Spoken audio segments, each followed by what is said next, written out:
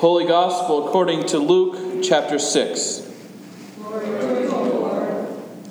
Then he looked up at his disciples and said, "Blessed are you who are poor, for yours is the kingdom of God. Blessed are you who are hungry now, for you will be filled. Blessed are you who weep now, for you will laugh. Blessed are you when people hate you, when they exclude you, revile you, and defame you on the account of the Son of Man. Rejoice in that day and leap for joy, for surely your reward is great in heaven, for that is when their ancestors did to the prophets. But woe to you who are rich, for you have received your consolation. Woe to you who are full now, for you will be hungry. Woe to you who are laughing now, for you will mourn and weep. Woe to you when all speak well of you, for that is what their ancestors did to the false prophets. But I say to you that listen, love your enemies. Do good to those who hate you. Bless those who curse you. Pray for those who abuse you. If anyone strikes you on the cheek, offer the other also. And from anyone who takes away your coat, do not withhold even your shirt. Give to everyone who begs from you, and if anyone takes away your goods, do not ask for them again. Do to others as you would have them do to you." The Gospel of the Lord. Praise to you, O Christ.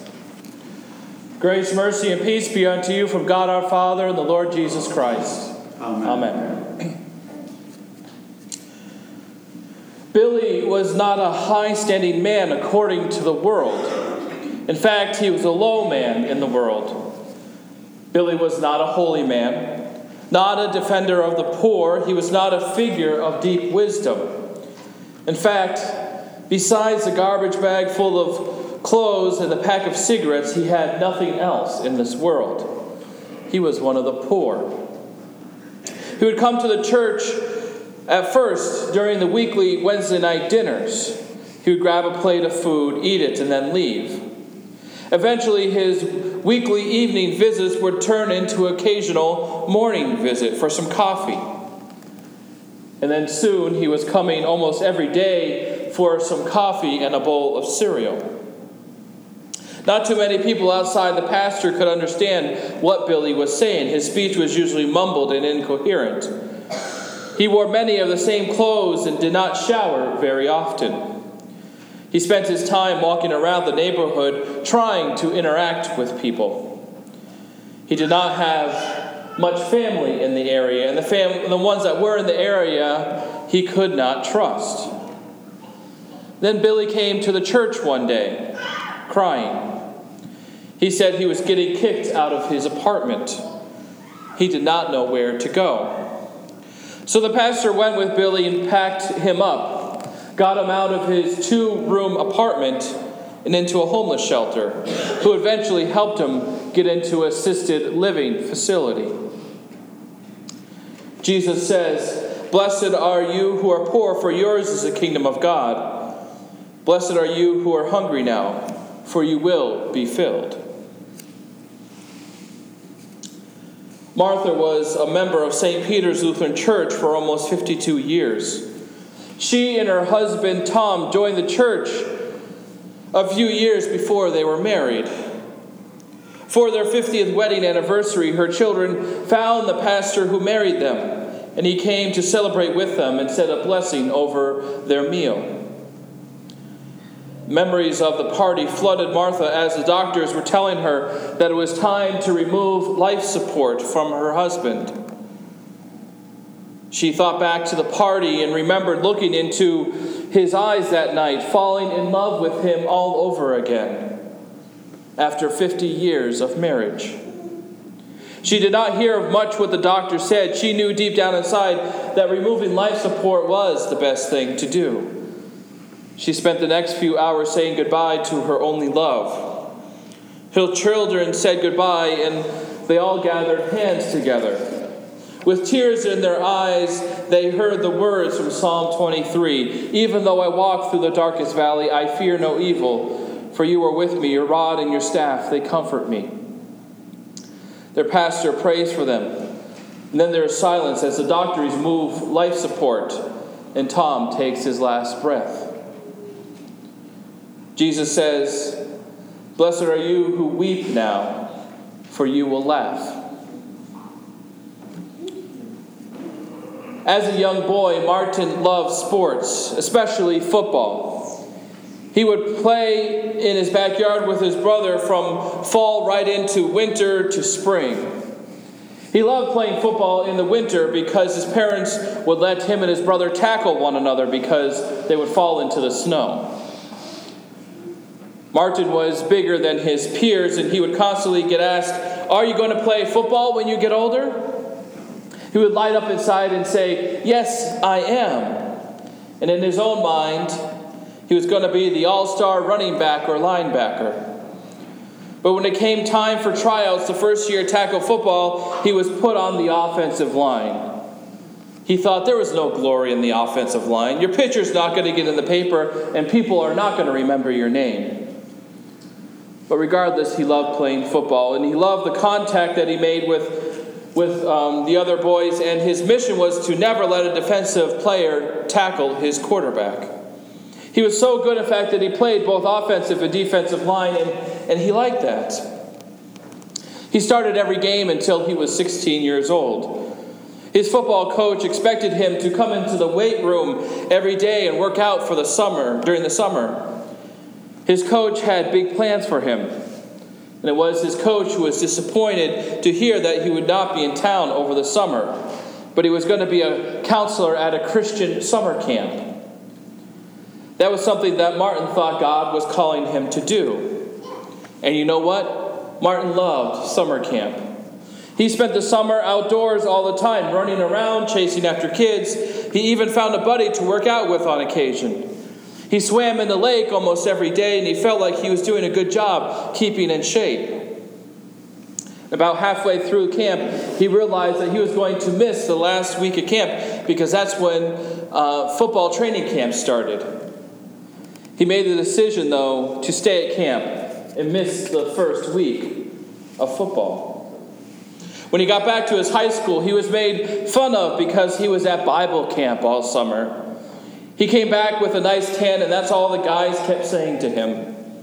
No one understood what he experienced, especially the new insights that he had on his faith or the Bible, and no one could relate to him no matter how hard he tried to explain. He also lost his starting job on the team the first week of the season because he missed a week of training camp. Martin did what he felt was the right thing to do, what God was calling him to do, and yet he was still punished for it. Jesus said, "Blessed are you when people hate you, when they exclude you, revile you, and defame you on the account of the Son of Man. Rejoice in that day and leap for joy, for surely your reward is great in heaven." Martin and Martha and Billy lived a life that God called them to. They experienced hardships in their life, and some of you might be able to relate to some of those experiences. This past week, the Tuesday morning Bible study group asked me, "What is a saint?" We talk about saints in church all the time. Martin Luther said we were both at the same time saints and sinners. We worship this morning here at St. Mark's Lutheran Church. So what is a saint? A saint is someone who knows emptiness, someone who needs no pretense or deceit, someone whose heart allows God to be present in a startling way. It's not just the pure and holy and wise and profound who are saints. It is the everyday people of this world who are saints. It is the Billies of this world. When you look into his eyes, you see the pain that he experiences on a daily basis. You see the desperate need that he has in his life, so desperate that he relies on sometimes total strangers for help. It is the Marthas of this world who live a good life. When you look into her eyes, you can see the love for family, love for friends, and love for God. You see the love in the way that she lives her life, even in the most difficult times. It is the Martins of this world who try and do the right thing. When you look into his eyes, you see compassion, dedication, and trust. You see someone who gives you the benefit of the doubt, even when things don't work out. he still trusts you because he first trusts God. Author and theologian Frederick Buechner writes in his book, Wishful Thinking, in his holy flirtation with the world, God sometimes drops a handkerchief, and those handkerchiefs are called saints. Holy flirtation. Our world sometimes seems to be on hyper speed. There's no time for anything. There's no time for even that delicate give and take of getting to know someone, getting to know who they are and who God creates them to be. We are too quick to judge sometimes. We are too quick to be unforgiving. We are too quick to cast God aside in this world. There is no holy flirtation. Because of this, it is easy then to miss God, because God comes to us in the mystery over time in a holy flirtation with the world. The way we will know God is to let time stop, not to be in a hurry, and to learn from the person sitting next to us. When we are able to do that, we come to know a variety of saints. In our younger days, we respect and honor only one sort of person, perhaps our parents. But as we grow older, that might expand to our neighbor, to our teachers, and then we begin to realize that other people, different from us, are not strangers, but are saints. We may even get to know some of the famous saints among us. And it is easy to recognize some of these famous saints. But they are not the only saints in the world, too. They're everyday saints around us. And the light shines through them as well. The light shines through them to what they love, so we can see the beauty of the world around us. Saints are the people the light shines through. Blessed are the saints. Today is the day when we remember the saints before us.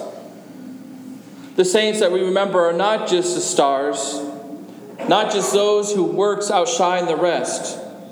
Those saints are everyday folks with whom the light shines through. The light goes right through them to what they love, so that we can see its beauty. The saints among us are the poor, those who mourn, those who hunger and thirst, the meek and the peacemakers. The incredible truth on All Saints' Day is that every one of us baptized persons is a saint in the eyes of God.